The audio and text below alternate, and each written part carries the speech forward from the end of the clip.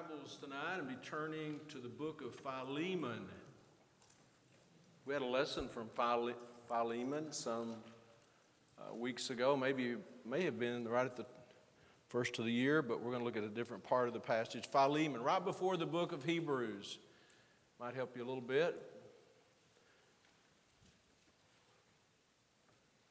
We'll spend our time in the first chapter tonight.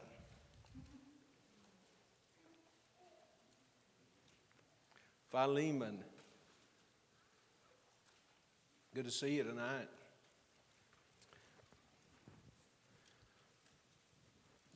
It says there, the epistle of Paul to Philemon. Paul wrote this epistle, this letter, to a friend named Philemon. Paul wrote it, if you look at the end of the book, written from Rome to Philemon by Onesimus, a servant.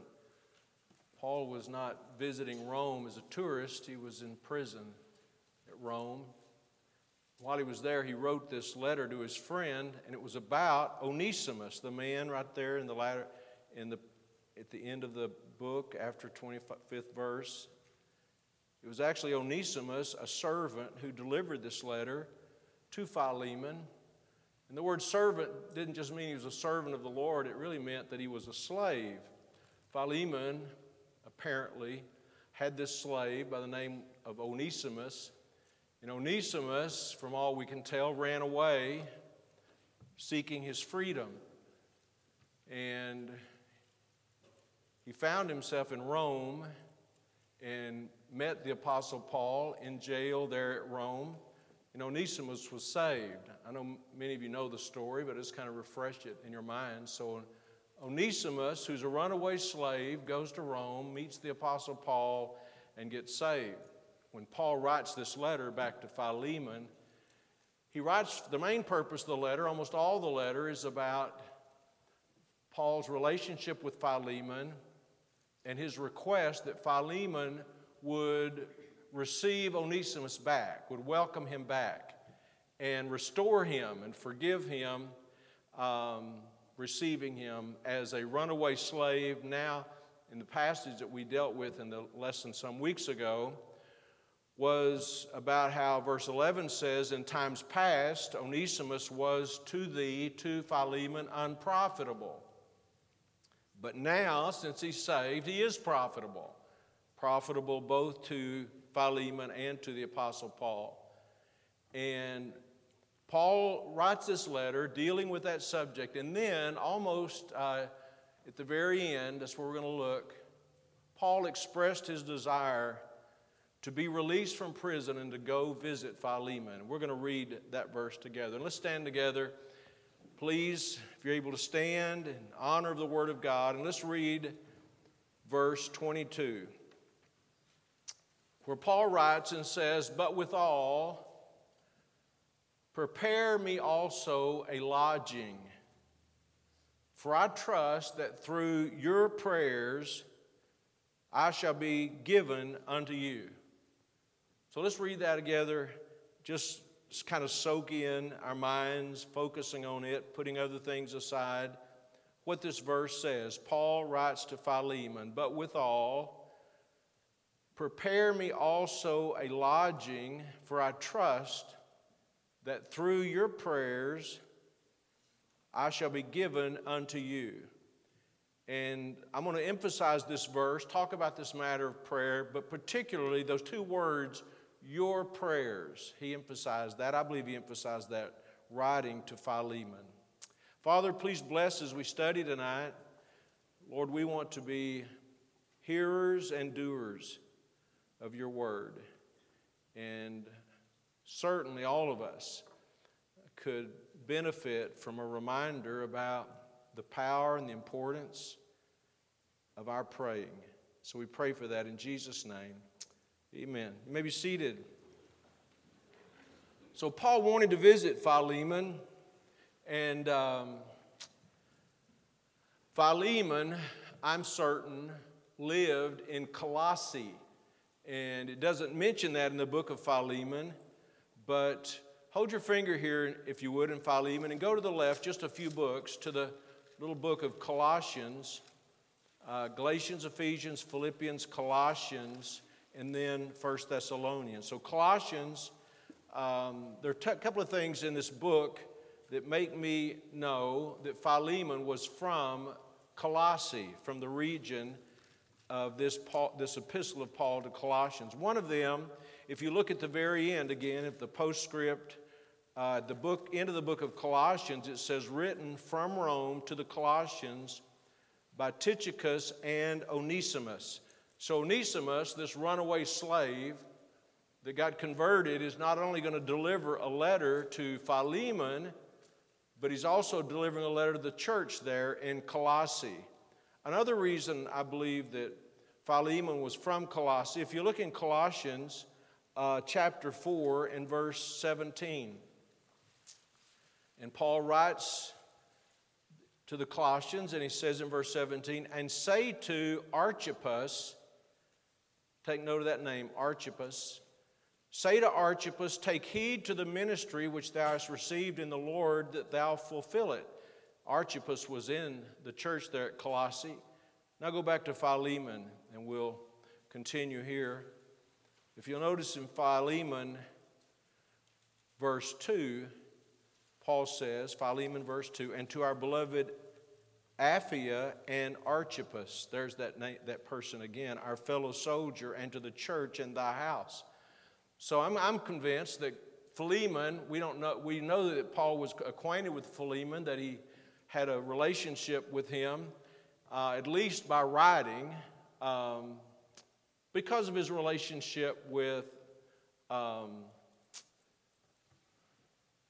Onesimus, but I believe that Philemon was in the church there in Colossae. So in our text, we see that Paul wanted to visit them. Back to verse 22, he said, prepare me also a lodging. So Paul wanted to visit the church there in Colossae, and he had fully expected to be delivered from Roman prison. I mean, it's very clear in verse 2, with prepare me also a lodging, for I trust that through your prayers I shall be given unto you. It also appears that by reading the travels of Paul, by reading this book of Philemon, by reading the book of Colossians, that Paul had never been there, but he had this acquaintance with Philemon through Onesimus. And he wanted to go there. Look in verse 22. I'm just kind of looking at various aspects of this verse. He wanted to go there to be a blessing to the church. He says, for I trust that through your prayers I shall be given unto you. Meaning, I think I can be a benefit to your ministry. By the way, that wasn't boastful for the Apostle Paul to think that he could be a help to them. He was an apostle, and he was a preacher, and he was God called, and he had every reason to believe that he would be a blessing to them. But what's going to make this trip possible, taken from the words of Paul himself? He said, I believe that I'll be there as a direct result of your prayers. Verse 2, I trust that through your prayers I shall be given unto you. Now, I'm convinced that's not just a play on words or so power of positive thinking. I believe he really believed that their prayers would make a difference in his life. That because of their prayers, he would be released and he would be able to visit them. And so we're going to focus in on that tonight, their prayers. He says your prayers. And we're going to come back to that subject specifically in a moment, but let's just think in the beginning as kind of a way of introduction about Paul's prayer life and prayer in general. You know, I don't know how many people would agree with this, but I don't think it's possible to say too much about praying. I don't think it's possible to think too much about praying. And I sure don't think it's possible to spend too much time praying. Paul depended upon it. He was really a man of prayer. In Philemon there, if you're still looking there, and I hope you'll keep your Bible open to Philemon. In the 4th verse, he says to Philemon, I thank my God making mention of thee always in my prayers. Paul was a man of prayer. He prayed frequently for Philemon, and only he and the Lord knows what he prayed for. But this was Paul's prayer life. This is not an unusual thing for him to say, I'm praying. I want you to know I'm always praying for you. That was the way he lived. And matter of fact, the epistles are really filled with, replete with examples of Paul's prayer life. Let's just look at a few examples of that. Hold your finger here in Philemon and turn to the left beyond Titus to 2 Timothy. In 2 Timothy chapter 1 and verse 3, Paul writes to this beloved son in the faith and said, I thank God, 2 Timothy 1:3, I thank God whom I serve from my forefathers with pure conscience, that without ceasing I have remembrance of thee in my prayers night and day. So he prayed for Philemon regularly, prayed for Timothy regularly. Go a bit further to the left to 1 Thessalonians. Go past 2 Thessalonians to 1 Thessalonians. And 1 Thessalonians chapter 1 and verse 2, he says, we give thanks to God always for you all. He's writing to the church at Thessalonica. We give thanks to God always for you all, making mention of you in our prayers. So he also prayed for those in Thessalonica. Go just a couple of pages more to the left, back to Colossians where we were a moment ago. Colossians chapter 1 and verse 3.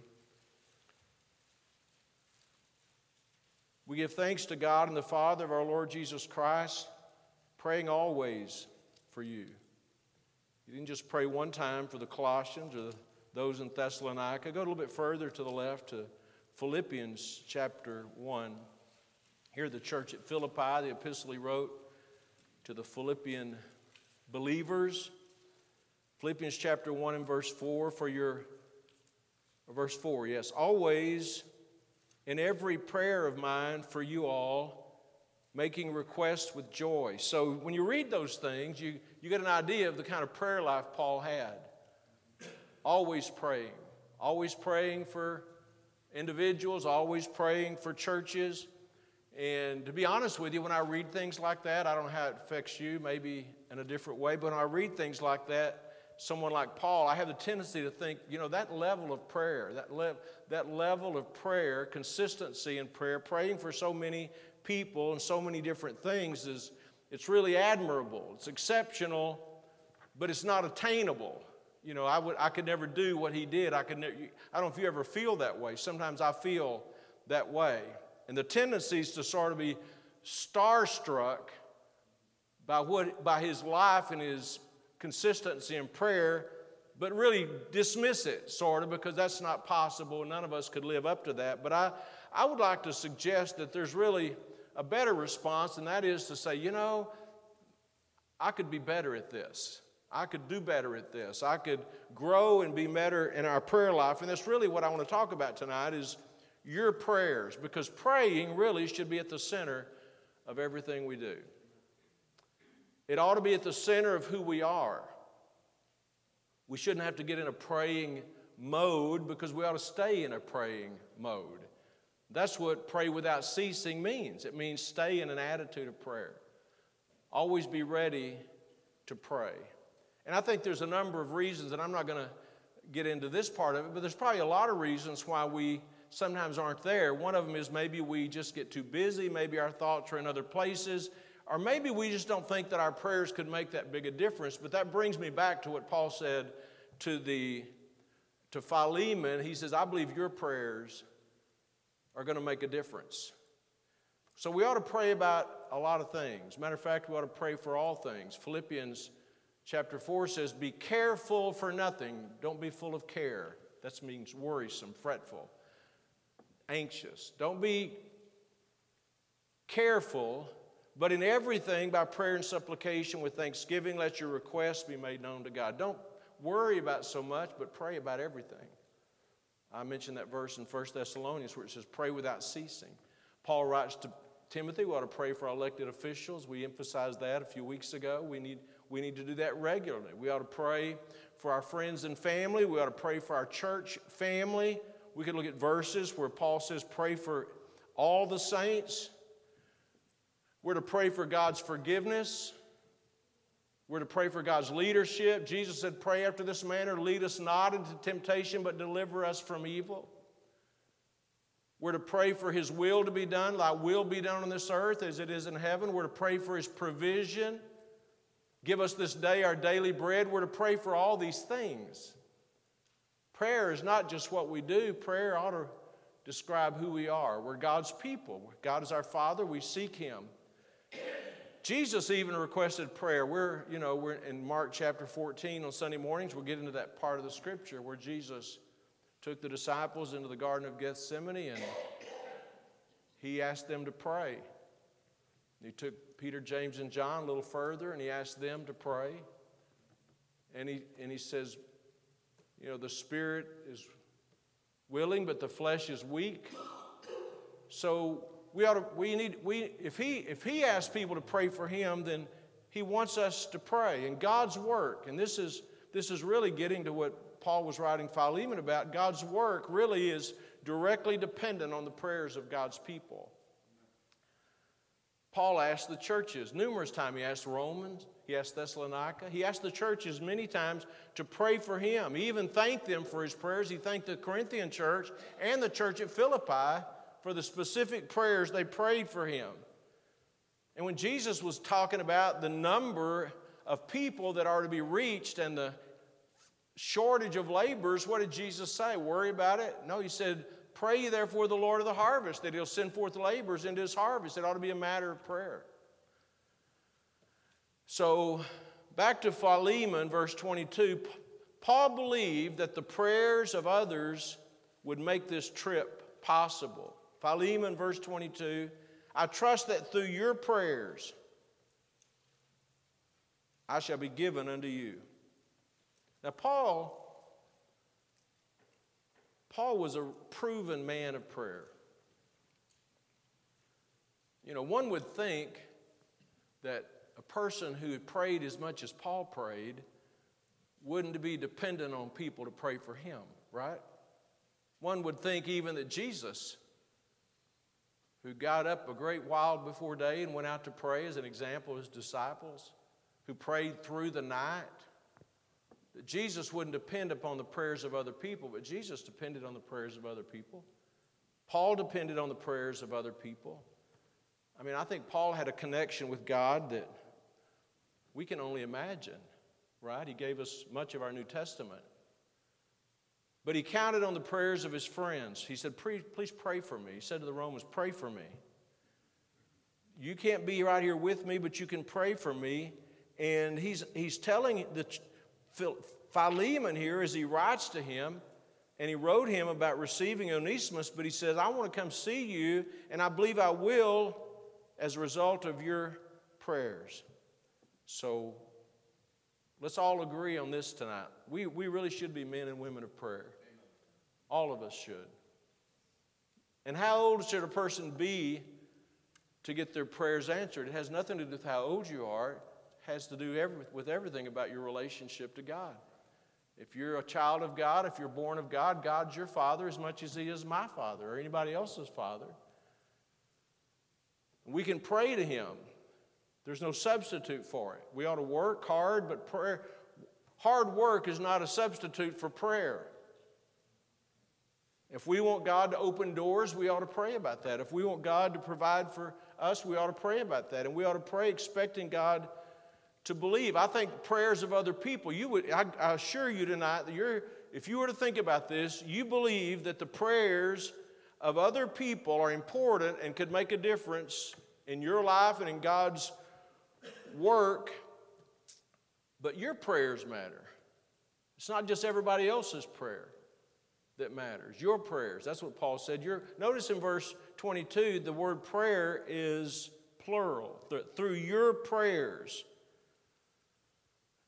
In other words, it's not just one prayer, but it's more than one prayer. And it's not just one prayer, one person praying. It's more than one person praying. And he says, through your prayers, I believe I'm going to be delivered unto you. Paul expected Philemon's prayers to be effective. So much so that he said in verse 22, the first part of the verse, but with everything else, prepare me also a lodging. For I trust that through your prayers I shall be given unto you. Prepare me a lodging. Now it'd been one thing for him to say, would you simply pray that God would let me come see you? Right? That'd be one thing. But he was so sure that their prayers could be answered that he says, while you're praying, find me a place to stay because I believe God's going to answer your prayers. So it wasn't just the fact that he wanted them to pray. He really believed that with expectation that God was going to answer. You know, faith anticipates a response from God. I think that we can be mistaken sometime in thinking that if we just say the words, if we just pray the prayer, then our job is done. But in reality, it's not just saying the word, just believing that God is going to respond to what we pray. And that's what I see in Paul's writing here to Philemon. Prepare me a lodging. Pray that I'll be able to come and prepare me a place to stay because I believe that God's going to answer your prayers.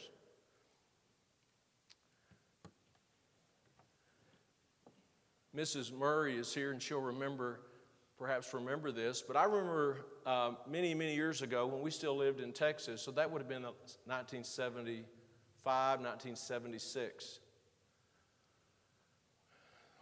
The area was going through a drought, severe drought, and our pastor called a special night of prayer to pray for rain, that God would hear us and send rain. And that night, the pastor's wife brought an umbrella to church with her. It wasn't raining, but she was expecting it to rain. How many times I wonder, do we pray and say prayers, but we're really not expecting anything to happen because we pray. And that's what Paul is telling us here in writing to Philemon. He says, prepare lodging, for I trust that through your prayers, I trust that through your prayers. I believe Paul really believed that. And by the way, I think people should be able to believe. If Paul asked them to pray, I think he believes they're going to pray, and I believe that he thinks if they're going to pray, then there's going to be an answer to their prayers. Have you ever had someone mention a need to you or ask you to pray for something? You say, I'll pray about that, and then you kind of forget about it, and out of sight, out of mind. Paul believed that they were going to pray. So this is not just a matter of praying, it's a matter of praying in faith. Again, I don't know how everybody else feels about this, but I think it's possible that at least most of us or many of us would say, I really don't think I pray as much as I could, or I don't think I pray as much as I should. And I would say that. I think I could stand with praying more. But just as it's possible that we're not praying enough, it's also possible that in our praying we're not expecting enough. We're not really expecting God to do something. I was reminded in preparing this lesson of Acts chapter 12. It was the early days of the church in Jerusalem. And James, the brother of John, James and John, sons of Zebedee, James had been beheaded, murdered, because of his faith in Christ. And it really pleased the people. I mean, the people in the community were thrilled that there's one Christian we don't have to worry about anymore. He's dead. And you could say, well, I don't think people could be that morbid. There could be many of them around us today that would feel in a similar way. So they were happy that James was dead, and the political party got together and said, hey, this is good for us politically. Let's arrest another one. So they arrest Peter, and they put Peter in jail. And the Bible says, and we're not going to turn to it, but the Bible says that the church began to pray for the release of Peter, and some of you will remember the story. But they were praying about it, and God heard and answered their prayers. And God released Peter in a miraculous way. The Bible calls it the angel of the Lord. The angel of the Lord came and rescued Simon Peter and led him out of that prison. And he immediately went to where the Christians were gathered. They were gathered in a home. And when he went there, they were actually at that very moment, according to the Bible, they were praying for his release at that moment. Isn't that a miracle? And he goes to the door, and knocks on the door, and Rhonda went to the door. Actually, it's Rhoda, sort of. Rhoda goes to the door and understands that it's Peter. And when she goes and tells them it's Peter, they didn't believe it. They were dismayed. It can't be Peter. He's in jail. They're praying for him to get out of jail. He shows up at the door, and they said, it can't be him. He's in jail. Sometimes we pray, and if the answer really comes, it's a surprise to us. It was a surprise to them. So the lesson to me in this passage here in Philemon, verse 22, the lesson is that Paul, who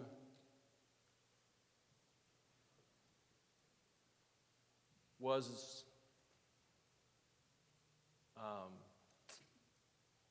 a great example of praying and faith and trusting and believing, he depended on the prayers of other people. He asked them to pray for him.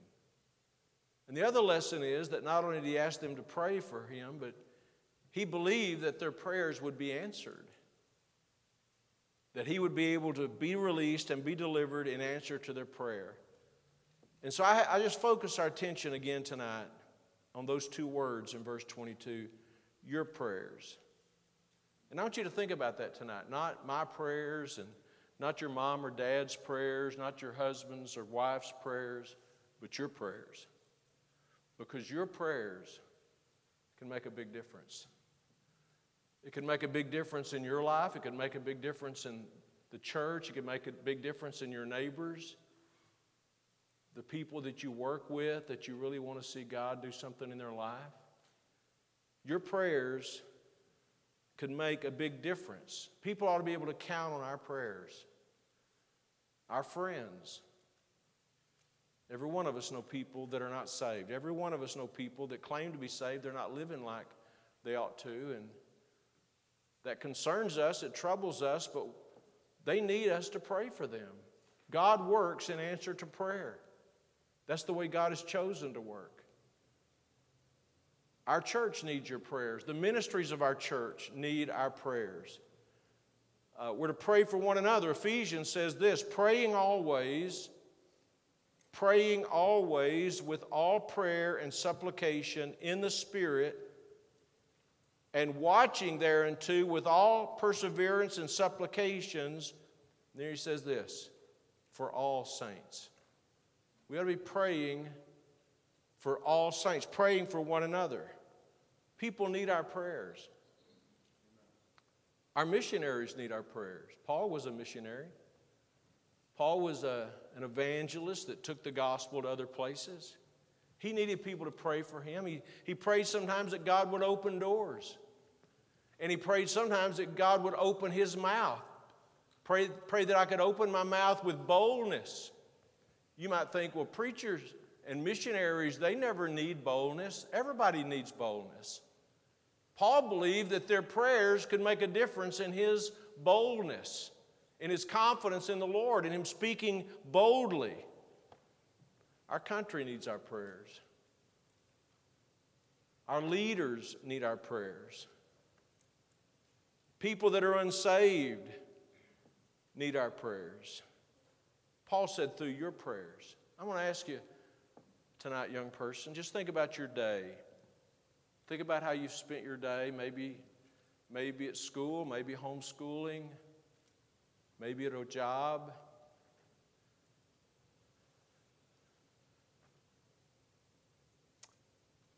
How much time did you spend? How many times during the day, maybe once or twice, or maybe dozens of times, but how many times did you pray today?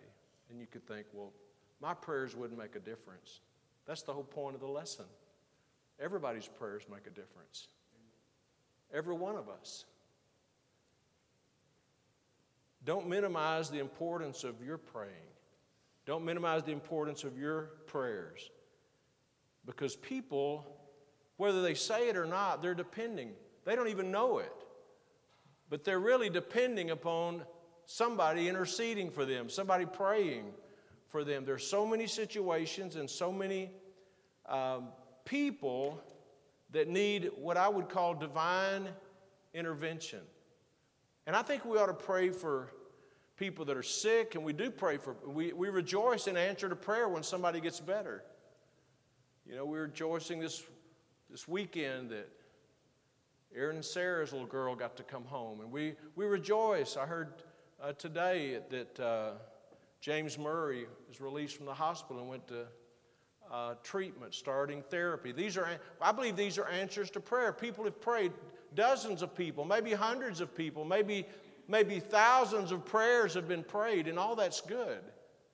I mean, we surely understand that praying is not just the exercise of saying words, it's believing and trusting that God is going to take our prayers that John said in the Revelation are like incense that rises up before God, our prayers, seeking God, that our prayers actually make a difference. But we shouldn't just pray for sick people, and we shouldn't just pray for a bill that's due or something like that. We ought to pray for God to work in people's lives, for God to open their eyes. Only God can open the eyes of the blind, that God would open their eyes and help them to see. Because people, whether they know it or not, they need us to pray. They need us to pray for them. They need us to pray for their needs, for their spiritual needs, for the bondage in their life. And so our praying can make a difference. Praying is not just it's not just an incidental thing that we do as a last resort, when there's nothing else we can. Prayer ought to be our first option. We're going to pray about it. And so tonight, we're going to have a little time of prayer. But I just really want us to focus in on your prayers. Individually, whoever you are, as a young person, as an adult, if you're saved, your prayers make a difference.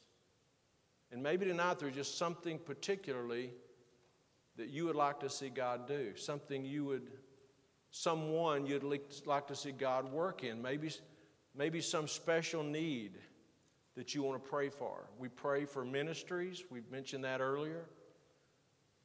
We pray for those that are sick. But we ought to pray for missionaries. We ought to pray for various programs in our church. We ought to pray for people in this community. You know,